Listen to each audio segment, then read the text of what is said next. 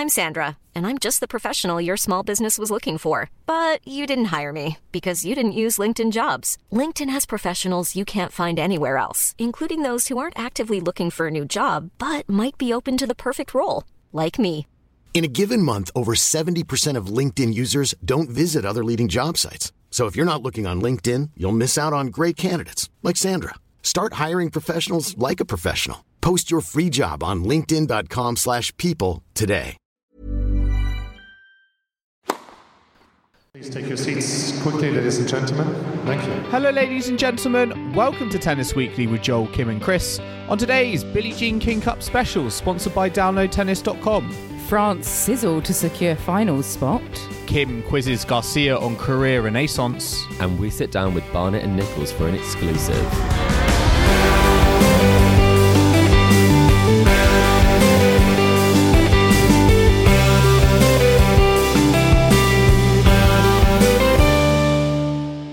Kim, Chris, today is the 15th of April and we are here to catch up on day 2 from the Billie Jean King Cup finals qualifier. Great Britain versus France. And yeah, I mean, that was a bit of a mouthful, but listeners, we are back second day running. And again, we are not at Virtual Tennis Weekly headquarters. We are in our nice apartment in Coventry. And actually, for the first time, we can actually understand why it is called Cathedral View. I do have to issue a little bit of an apology because I can see it from where I'm sitting. I can see 2 spires. They're definitely not anywhere near us. I would not say that we are cathedral adjacent. We are canal adjacent. So if I were to market our flat, I would say it's a riverside penthouse. If I'd have known you'd be so fussy about the distance from the cathedral spires, I would have suggested you booked it yourself, Chris. But no, we have 2 views. We have a canal view, we have a cathedral view. I've just had to close the curtain because the sun was in my eyes. So it's a stunning afternoon in Coventry. We've had some stunning tennis at the arena as well. I'm almost sad it is stunning outside because it does mean that we are recording slightly earlier than yesterday because unfortunately the tie did finish sadly prematurely for most British fans. It did. So we were always going to be up against, a tough ask today, having gone down 2-0 from Friday's action. And it was actually Garcia against Dart as the first match of the day. So it was all on Harriet Dart to keep Britain's hopes alive in the tie. We mistakenly assumed it might have been the doubles first. And maybe... I don't feel like we were alone, though. No, I think because that's what they do at Davis Cup. I think, we thought it was going to be the same sort of format. So apologies, listeners, for any mistakes there. But, I mean, begs the question, should they have made the doubles the third tie? Would that have been better for Britain? Well, I think it would be better for the tennis generally. I think people like to see a bit of a mix. There's a reason why if the final rubbers are dead that you play the doubles, because that is a different sort of thing for people to see and a different spectacle. At the Davis Cup, when we went to that earlier in the year, the doubles is the first thing that gets played on the Saturday. And I think that really does kind of, if you have great singles players, you might not have great doubles players. It's a bit of a leveler. It's very exciting. The format is obviously a deciding point. And I feel like it's something that you don't want it to be an afterthought, because I think that doubles is something that is growing in profile. And it is something where you might get to see some of the best singles players play, because I'd have loved to see Garcia on a doubles court. Yeah, it would have been great. You would have probably expected, to see Garcia and Mladenovic, but I've got to echo the same points. I don't really understand why the doubles wasn't the live rubber. I think it would have made a more compelling spectacle. And personally, I think if you think about the competition, I don't want to feel like this competition is just based on singles players and singles results alone. I think it's got to show the most of the best of a team, and therefore it can't just necessarily focus on one aspect of tennis. It's going to focus on multiple aspects. So that's why for me I was a little bit disappointed we didn't get the doubles as that third rubber. Yeah, same. I think it would have been a really lively encounter, and which we got in the doubles match regardless, even though it was a dead rubber. But let's look at what we did have as the first match of the day instead, which did get dramatic at times. Went to 3 sets. Caroline Garcia against Harriet Dart. The second set going to a tie break. Dart clinching it, saving match points to do so, to take the match into a third.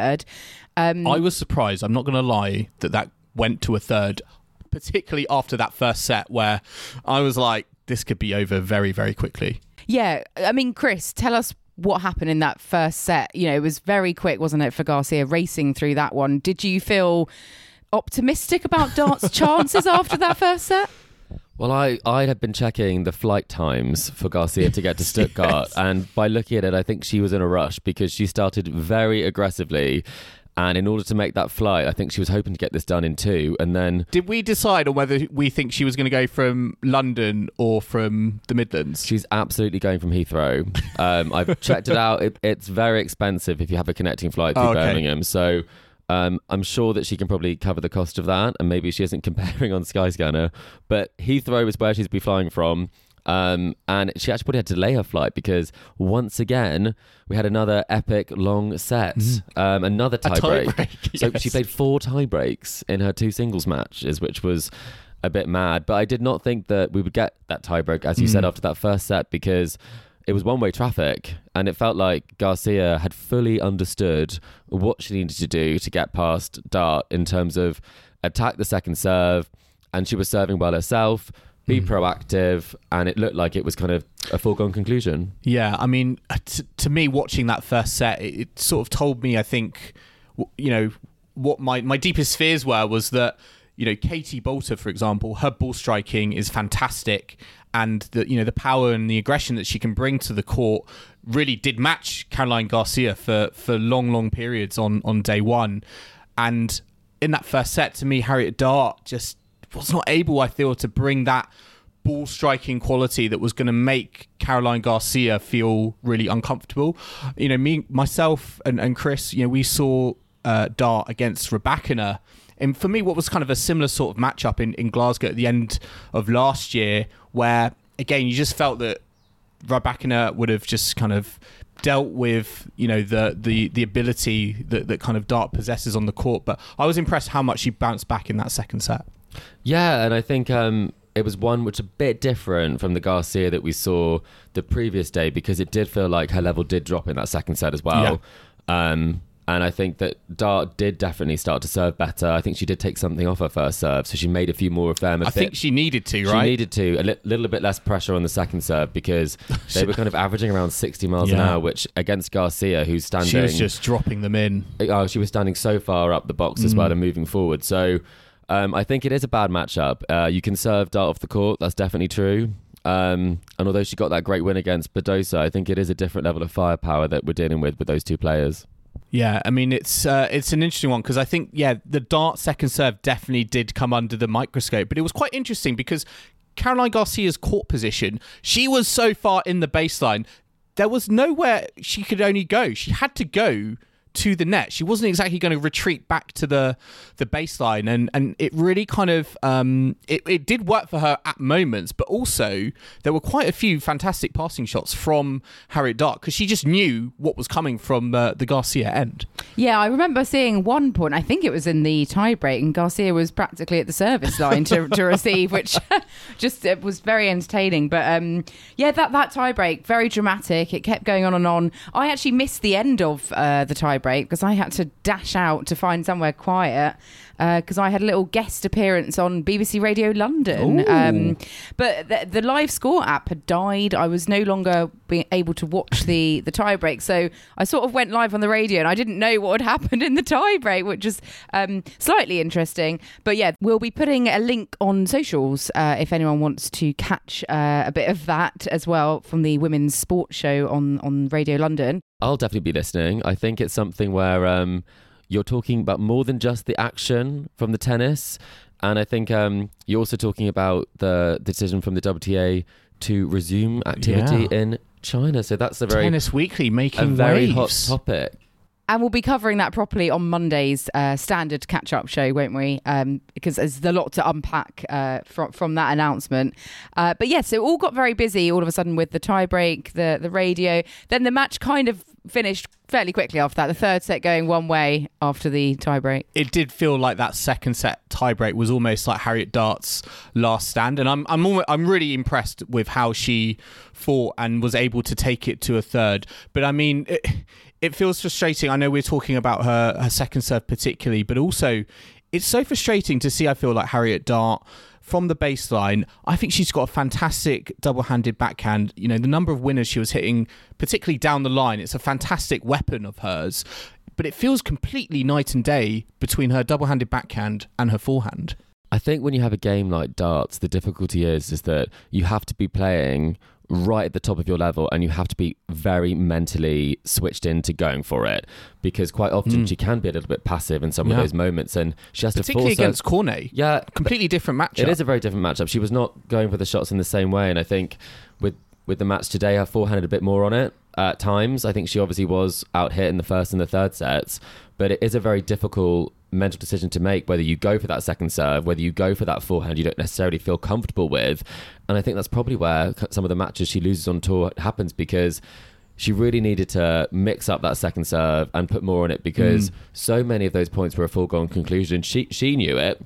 You watched her play. She knew what was going to come, but she wasn't able to kind of release the arm. She had a few practice shots to see if she could release it, but she got a bit tight in those moments on that second serve, because the pressure that was mounting on her was, it was very high. And it just felt like it was just giving confidence to Garcia. I think, we were watching it and you were saying to me, it was like, got to do more with the first serve here, because, yes, Garcia's winning the point, but also, she's just growing and growing more in the match and getting back into it after that second set blip. Yeah, and it felt like even if that second set had gone kind of a different way, whatever the case had been, it would have ended up. Obviously, it was 3 sets. It would have ended up with the Garcia win, because the tactic was there, and she wasn't going to change that away. I think she did get a bit tight in the tiebreak, and this is something I was going to actually ask you about, in terms of she played 4 tiebreaks in 2 matches, and she won 2 of them, which for someone who serves as well as she does, and as well as she served during the sets, it felt like that first serve was sort of missing today in the tiebreak, and I think it was more present yesterday. So I was quite surprised that Dart would take a tiebreak against her. Yeah, it did certainly at times, I feel, go walkabout the Garcia first serve, because it's such a great weapon for her. I feel like at times during this tie, when we've seen her on the singles court, the crowd's been really into it. They're really getting back into it. They're sensing some opportunity. But Garcia, she's got that first serve, and she just literally can just slam the door shut with an ace, and the point's gone, and we have to move on to the next one. Well, we did ask her yesterday about whether it was sweeter to get the victory after a very tight 3-set win, and she said she much preferred to get a 6-3, 6-3. And maybe that is why, because maybe she had the doesn't... flight to catch. She wants the flight. She has got a the flight to catch. Exactly. Maybe she's already checked in, but I think it was, maybe she doesn't like those close matches, and maybe she does get a little bit tight, and that's why we've seen that in the past when her ranking dropped. Maybe in those moments the pressure does pile on, and that's what she's become much better at dealing with in the Renaissance, which brings me on to the fact that straight after your interview, Kim, you had another mad dash to press, where you got to ask Caroline about the Renaissance and got her first-hand response to that. So I'd love to hear your thoughts on what she said. Congratulations on the win and for sealing it for France. I actually just wanted to ask how you're feeling going into the clay court season now, because we're almost a year on from Roland Garros doubles again, and you're kind of a renaissance in your career. So how are you feeling after the Billie Jean King Cup qualifier and going into the clay? Right now, if you ask me, I feel exhausted, and I don't really see how the transition is going to happen, but it is what it is, and you know the part of the deal when you come and play for the Billie Jean King Cup, and it's hard courts, and you have to play on clay, so it's obviously hard, but the goal this weekend was to get the win and to qualify, so I'm super proud of the team and everyone. And of course I'm really excited about the clay court season. It's some great tournaments, some big ones, and always great atmosphere, and leading to Roland Garros, our French slams. It's very special for me and for all the French players. Last year winning the doubles there meant a lot, on court and off court, I think, and obviously I'm super excited to go back and play in front of the French crowd. Yes, I was able to mention the Renaissance to her, which I was most pleased about. And obviously she's looking forward to the clay season, bringing back great memories from that win at Roland Garros last year, which really did, start, I think, kick-started it, didn't it? Her climb back up to the the higher echelons of the ranking. So, it was fantastic that we were able to ask her that. And I think she's tired from her exploits here, but looking forward to getting out to Stuttgart for the clay.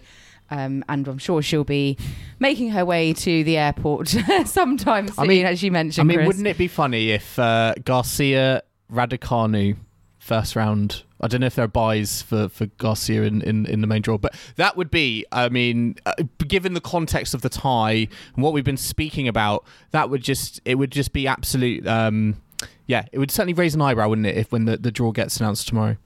Who would you be rooting for in that, for the story? That's a big one. If Garcia gets it might say that maybe Emma should have been here. It's a tricky one. I'd love to know what Anne Kjoffervong thinks about that. I was just about to say that. Yeah, what would Anne Kjoffervong think? But yeah, France are well and truly through to the Billie Jean King Cup finals in November. And Britain will have to make their way through a playoff, I guess, in November. They'll be up against someone from the World Group 1. But let's take a very quick break now. We'll be back in the second half to talk about the last rubber that was played, the doubles, and our very exciting interview with the doubles pair, Alicia Barnett and Olivia Nicholls. So do not go anywhere. Everyone knows therapy is great for solving problems, but getting therapy has its own problems too, like finding the right therapist, fitting into their schedule, and of course, the cost. Well, BetterHelp can solve those problems. It's totally online and built around your schedule. It's surprisingly affordable too.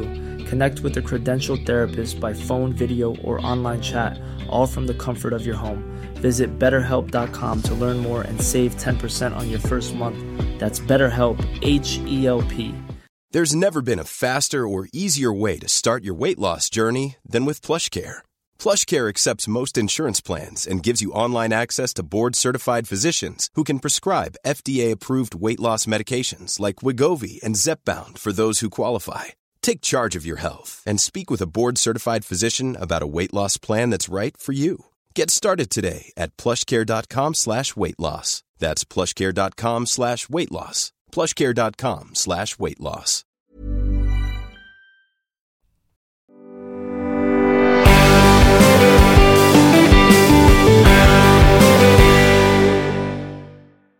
Welcome back to the Tennis Weekly podcast, sponsored by downloadtennis.com. And now we're going to move on to look at the last rubber that was played today, the doubles against France. We had obviously Kristina Mladenovic, top-notch doubles player, playing with Clara Burrell for France, and they were up against the British doubles pairing of Olivia Nicholls and Alicia Barnett. It was quite close in the first set. I think the French serve for that set weren't able to get across the line. The British girls were able to clinch it. But then the French were quite dominant in the second set, weren't they? Went to a champions tiebreak. Chris, talk us through the match, but especially that champions tiebreak, because the British girls did fantastically well to come back from quite a deficit in that, didn't they?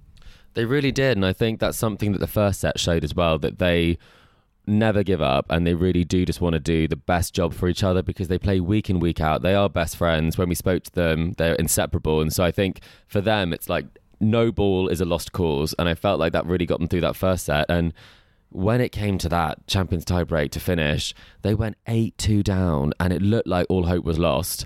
But you saw Alicia at the back of the court. She was geeing up the crowd. She was saying, come on. Even though she did a double fault to go 8-2 down, she was not giving up, and she was going to do the best job she could for her country and also for her team. And it was truly inspiring, because the way that they came back was something that no one would really have thought. 8-2 is not a deficit I've seen level out at 9-all before. That was saving match points in that as well to get there. And I think it was something that they said afterwards that they really did deserve that as a team, because having had so many tie breaks, so many really close matches, and players who've been playing much better than their ranking would suggest they could play, finally they did get a win, and I think it was really important for the team and morale. Yeah, I agree. I think, in relation to that tie, I think on the outside, yeah, you could look at it like it's a dead rubber, it doesn't mean anything, but you just... if you're in that arena, feeling the atmosphere, and seeing the approach that Barnett and Nicholls took to the match, the fact that they were down so far in that championship tiebreak at the end and were like not giving up. I think it was just fantastic to see that, that approach, and how they were just kind of like, yeah, we're going to fight for this rubber. Yes, it might not mean anything, but we need to, we want to kind of inspire the crowd. And I can't think of anything better than to see them just come roaring back against, Kristina Mladenovic. She's a fantastic doubles player. And, that's a really good scalp, I feel, to win. Yes, Mladenovic, we would probably have expected her to play with Caroline Garcia, but still, having Burrell on her side as well, it was still a fantastic win for them. It was a fantastic win, and I think there are moments in that match where we just thought Mladenovic is a class above, and she's always been a player. Obviously, her ranking's been as high as top 10. She's made quarterfinals at Slams before. She's won, I think, 9 doubles Grand Slam titles. But some of her pickups were incredible. Unbelievable. Her shot making and her hand skills are incredible. But I guess that's the same thing we talked about, where she's now down in a similar sort of ranking position to sort of the Katie Boulters in that sort of space. And we talked about some of the frustrations there must be there. And I would kind of beg to ask the same question, Joel, in terms of what do we think it is that kind of has led her to be in this sort of situation where she should be winning that doubles tie. She should be winning so many matches, and she isn't. Because she's in that sort of weird place now where, when it comes to her doubles partners at tournaments, her doubles ranking is really high, and it gets her into like those premier events, but she can't necessarily do it on the singles. And if she does want to focus on singles, it's almost like, sorry, I can't play those top tier events. I'm gonna have to go elsewhere because of my ranking. And it's that imbalance is so massive. It's very surprising given the level we've seen from Mladenovic and the kind of results and performances we've seen from her in the past. I mean, we were talking, I always remember her performance against Australia away in the Billie Jean King up at the finals before this kind of new format, a few years ago. She is an unbelievable competitor on her day. I mean, it may have been different if she'd been playing with Garcia today, if it had been a live rubber. I'm sure, I have a feeling the two of them would have got the job done. I would have loved to have seen that. I'm not going to lie. Yeah, I would have loved to have seen that more, I think, as the live third rubber versus Dart Garcia in the singles. There are times, I think, when you watch Garcia and Mladenovic, you think, I've just got to appreciate that these are just two women who are on top of their game at the moment. And there were times, during the last couple of days when I was just like, that is really good, and as much as I'm a GB fan, I really, really appreciate what you've just done there. Well, I think the crowd did as well, although obviously most of the crowd were cheering for Team GB. I think they appreciated just being able to see the likes of Garcia, top 5 player, just seeing her come to Coventry and do her thing as well. So it was, we had a great crowd, great atmosphere all weekend, and Barnett and Nicholls did fantastically well to win that, and they said afterwards they very much did it for the team because everyone put their heart and soul into the weekend and came so close, so it was nice for them to do it for the team. But Chris, you actually spoke to them ahead of the tie, didn't you? You had a quick chat with them sort of on Thursday, I think it was. So let's have a listen to what Olivia and Alicia had to say. We have a few questions about kind of life on tour. We have a question that relates to kind of a bit about what's the perfect ingredients for a doubles combination, and then we wanted to put you guys to the test on your knowledge of each other. So that's a bit different. It's fun. And then we can always give you a very favourable edit if you don't know each other at all, if it turns out. Yeah, absolute strangers. Yeah, Spend exactly. 24/7 with each other. Yeah, okay, great. So no pressure. So first of all, we were watching you in Glasgow last year, which was obviously an incredible result for you guys. Just a quick question on kind of how that success has kind of propelled you on since then, and how that's kind of changed your life on tour, and how that's kind of changed your expectations as to where you might be looking to try and set your goals for the year. I think last year was just an absolute dream. It was a lot of firsts. Like we played first main draw Wimbledon, US Open, and then Billie Jean King Cup finals in Glasgow on home soil was just the cherry on top. So it was just a fairy tale year, really. And I think we got a taste of what it was like to play against like the best in the world, and how that we can compete at that level and we can win at that level. So it was a big motivation for us, and we've worked really hard over Christmas, and unfortunately we've had a few little niggles here and there, but we're on the right path. We've got a great team around us, and we just really love like being on tour, and we're going to like new places still, and there's a lot of firsts still happening. Hopefully French Open this year. So we've got a lot of goals and dreams that we want to achieve this year and following into the next year as well. On the subject of kind of big wins, taking out Rebecca in the doubles last year is obviously something that's pretty epic. Seeing the way that she's serving this year, do you look back and think, like, we must have really been playing well to handle that one? Yeah, I think at the time we weren't really thinking too much about who was at the other end or anything like that. We were just extremely happy to be part of the team and get that opportunity. But yeah, now you say that, and looking at the kind of starts of the year she's had and how she's been playing, I guess when you reflect, it shows like what a really good win that was. Yeah, absolutely. Sure. And you were talking about kind of life on the tour, so you're kind of blending a bit of the WTA events with some ITF events. And there was some kind of recent comments from, I think it was Denis Shapovalov, who was talking about the fact that there is this sort of like difference between how some of the ITF events run and how some of the Challenger Tour events run, from the men's to the women's side of things. Do you think that's something that you've noticed kind of now you're playing more around the world, or is that something that you wouldn't know that much in terms of the difference it would be? I think for Liv and I, like I said, a lot of it is first experiences, so we're still learning everything and kind of settling. Like last week we were in Charleston, and it was an incredible tournament, and you just felt like it was a different world. Yeah. Almost like everyone was looking after you and so friendly, and then you come to certain like ITFs, and it's you do everything for yourself, and it's figuring out how to get from the airport to the club, and it's all a little bit more of a grind. Like that's where we've come from, and we understand how like lucky we are, like where the hard work we've put in is finally paying off, and you get looked after. But to be honest, like we try not to take anything for granted, and we just kind of show up to tournaments, and you figure out it's all the same. Like figure out when you want to practice, where the practice courts are, where the changing room is. So in that sense, it's all the same. So we try not to like take anything for granted, because we've obviously come from ITFs and all the way up to WTAs and Grand Slams, and yeah, there's definitely a noticeable difference between all of them. How was it playing Charleston last week? Because that has a reputation as being one of the nicest tournaments to play, and players love it. Yeah, I think, to be honest, it is probably the nicest tournament I have ever played, other than the Grand Slams.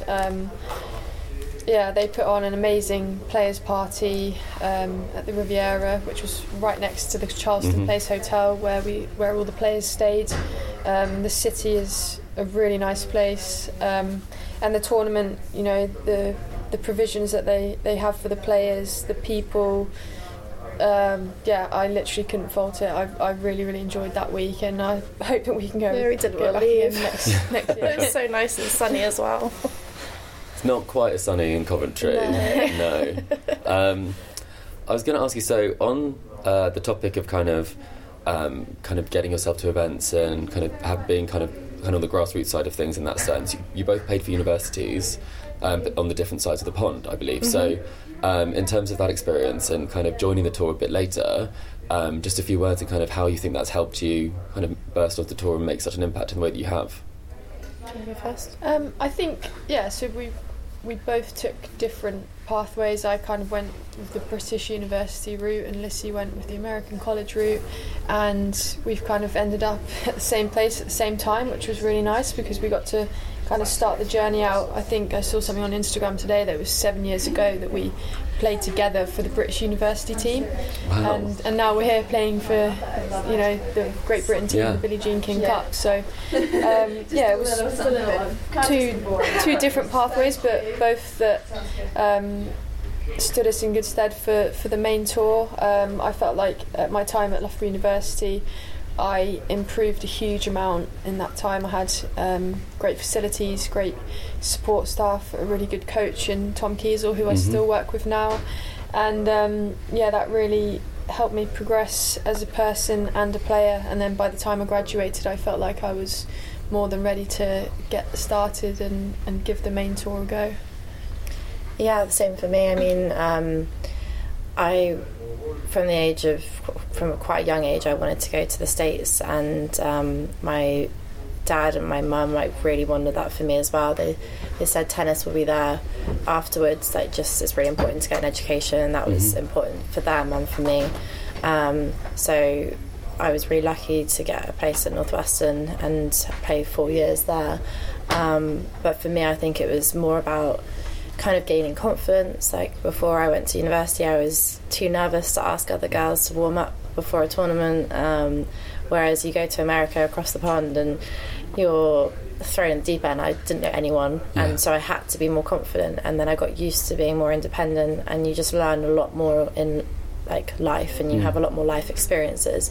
So when I came out of university, I felt like I was ready to kind of take on the world in some sense. So it was just kind of like growing up. I needed to grow up, and I needed time on court. Liv and I, we didn't have maybe the academy structure as junior tennis, so we were playing on our local courts outside in the snow sometimes, I'm sure. So it was just a very different structure. So I think I don't know. It's a more rounded we're tennis really experience. Lucky, and I wouldn't change anything. We've gone through a lot and had very different experiences, but we've lived a lot of life, and that's really now 7 years important. later, here we are. Exactly. Yeah. So fun little quiz. So we'll give you a question each, but I'd love to hear both of your answers. So you're answering for each other. Okay. So it'd be, who is Alicia's favourite player to watch? And you can't say yourself. Any. I mean, it's a little bit controversial as she's on the opposing team here this week, but she's a big fan of Caro Garcia, actually. Really? Yeah. Is that correct? Yeah. Bang on. Well, that's a correct answer. So then, on the other side of this, then let's ask Alicia. So, who would Olivia's dream doubles partner be? Who could be active or retired? If it's not yourself, obviously. Yeah, obviously myself. Yes. I think Andy Murray probably. She loves him. I mean, he's an absolute legend. We all do, right, this year. I watched his match in Australia against Berrettini and then saw him next day in the gym, and I was like, sorry to fangirl you, but can you sign my ticket from the match last night? He was like, yeah, of course I can. That's epic. Yeah. I think every single player is just saying how much they're loving watching his matches. It's brilliant. Yeah. It's just amazing. He's so entertaining, and he's just and he's got a metal hip. Yeah. It's wild. You can't wrap your head around it. Yeah. And then karaoke song. So what's Alicia's karaoke song? Wow. Was there too long a list? There's too long a list. So what won't she sing? She hates me singing, but I love singing. One from probably a 3-track playlist. Yeah. Okay. So it's a set list. I tend to overplay songs a lot, and she's like, "Oh, this one again." Not just getting them for matches. I'm really sorry, off the top of my head, I can't think of what your karaoke song would be. I can't even think of what my own karaoke song would be. I think mine would probably be Angels. I mean, it's a classic. It's a classic. Yeah. And then final question would be, are you planning on playing mixed doubles at Wimbledon this year? Oh, yeah. Is that something you're thinking about? We are sliding into any DMs or? We would. I mean, obviously Wimbledon's amazing, so we want to be there as long as possible. But obviously, we're still Murray. Yeah, you never know. True.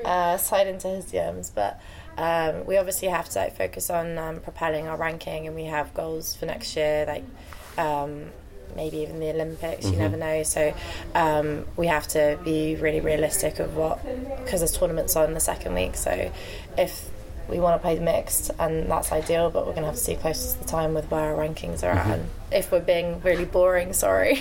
No, all good. Thank you so much. Thanks for your time, and good luck in the tie. Thank you. Cheers.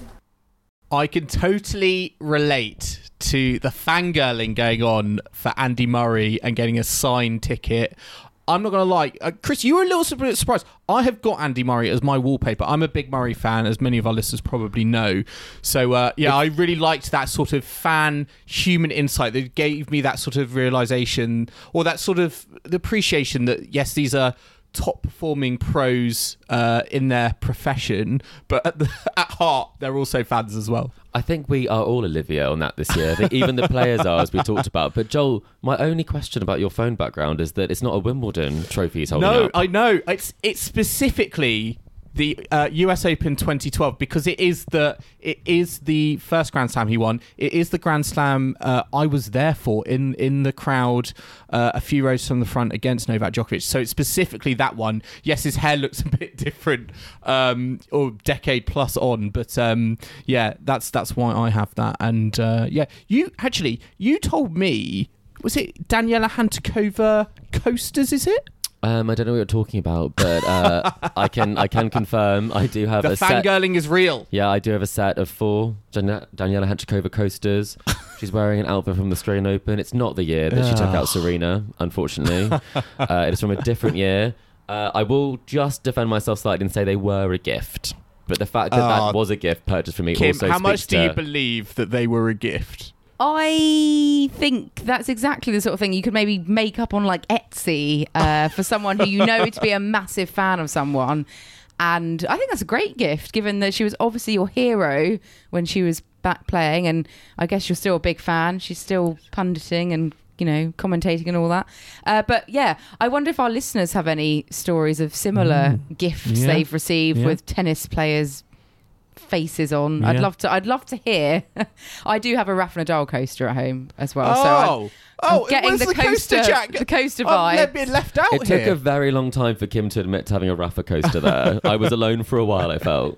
But I feel like listeners would expect me to have a Rafa coaster, would they not? Anyway, we've coasters aside, we've had a fantastic time here in Coventry.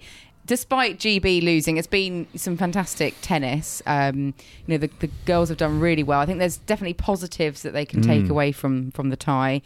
And we look forward to finding out where the tie will be, the playoff will be in November against whom, and where the finals will be as well. Will Raducanu play it? I think that's the biggest question coming out of this. As much, I guess it's a question to you both. Do you feel like Raducanu would add to this team, given the level that they've shown against a very, very game French squad? Raducanu's level is undeniable. Her quality is undeniable. What she did at the US Open, I will never tire of talking about it because it was so impressive. So I think she is someone who would benefit from it, as well as the team benefit from it. I think actually Raducanu would benefit more than the team would. It feels like the event would benefit, let's be honest, because if Raducanu plays, it feels like it would be in a bigger stadium than necessarily without Raducanu. Yeah, and I do think that if I'm being a little bit on the harsh side to the team that was fielded, you have to pick players that put this together on the tour on a weekly basis. And I think that Burrage and Raducanu are players who do that on a weekly basis this year and last year, kind of despite injury or what's going on there. So I would love to see Jodie Burrage has more than earned her position in the playoffs, and it shouldn't be if she's selected, she should be selected, but whether she'd like to play or not, having been excluded for a couple of times, I think that would be of interest to me. But I would like us to field our strongest team with Olivia and Alicia as our doubles partnership, and just see where we go, because I think at the moment we're in an unknown as to what our strongest team would be, but we have put in great showings nevertheless. And just before we end, what I did love, just going back to that Barnett and Nicholls interview, we did talk about, Chris, you did talk about karaoke.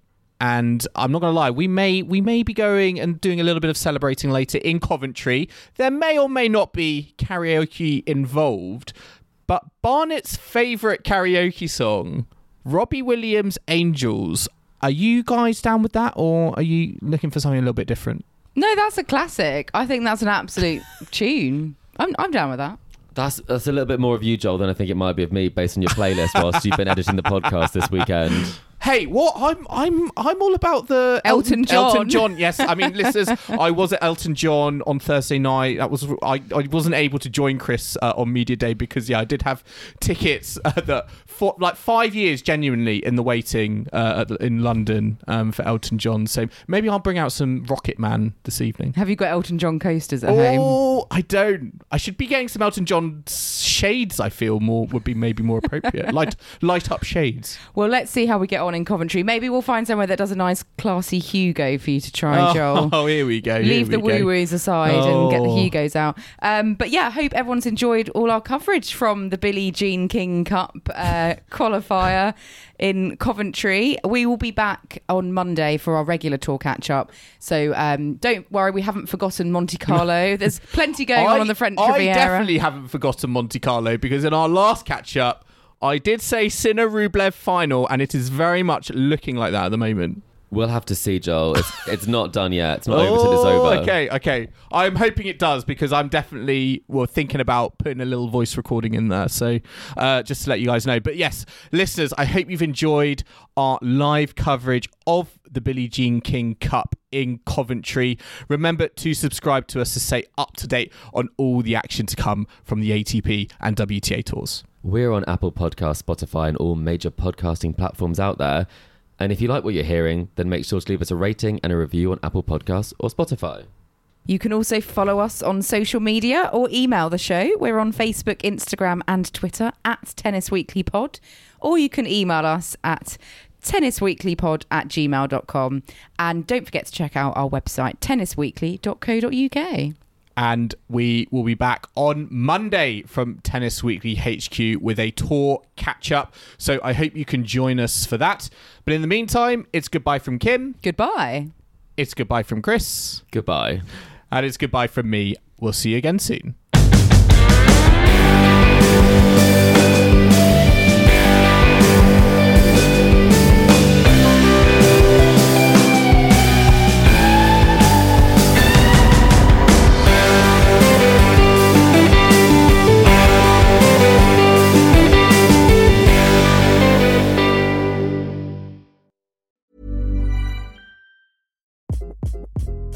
Hi, this is Craig Robinson from Ways to Win, and support for this podcast comes from Invesco QQQ, the official ETF of the NCAA. The future isn't scary. Not realizing its potential, however, could be.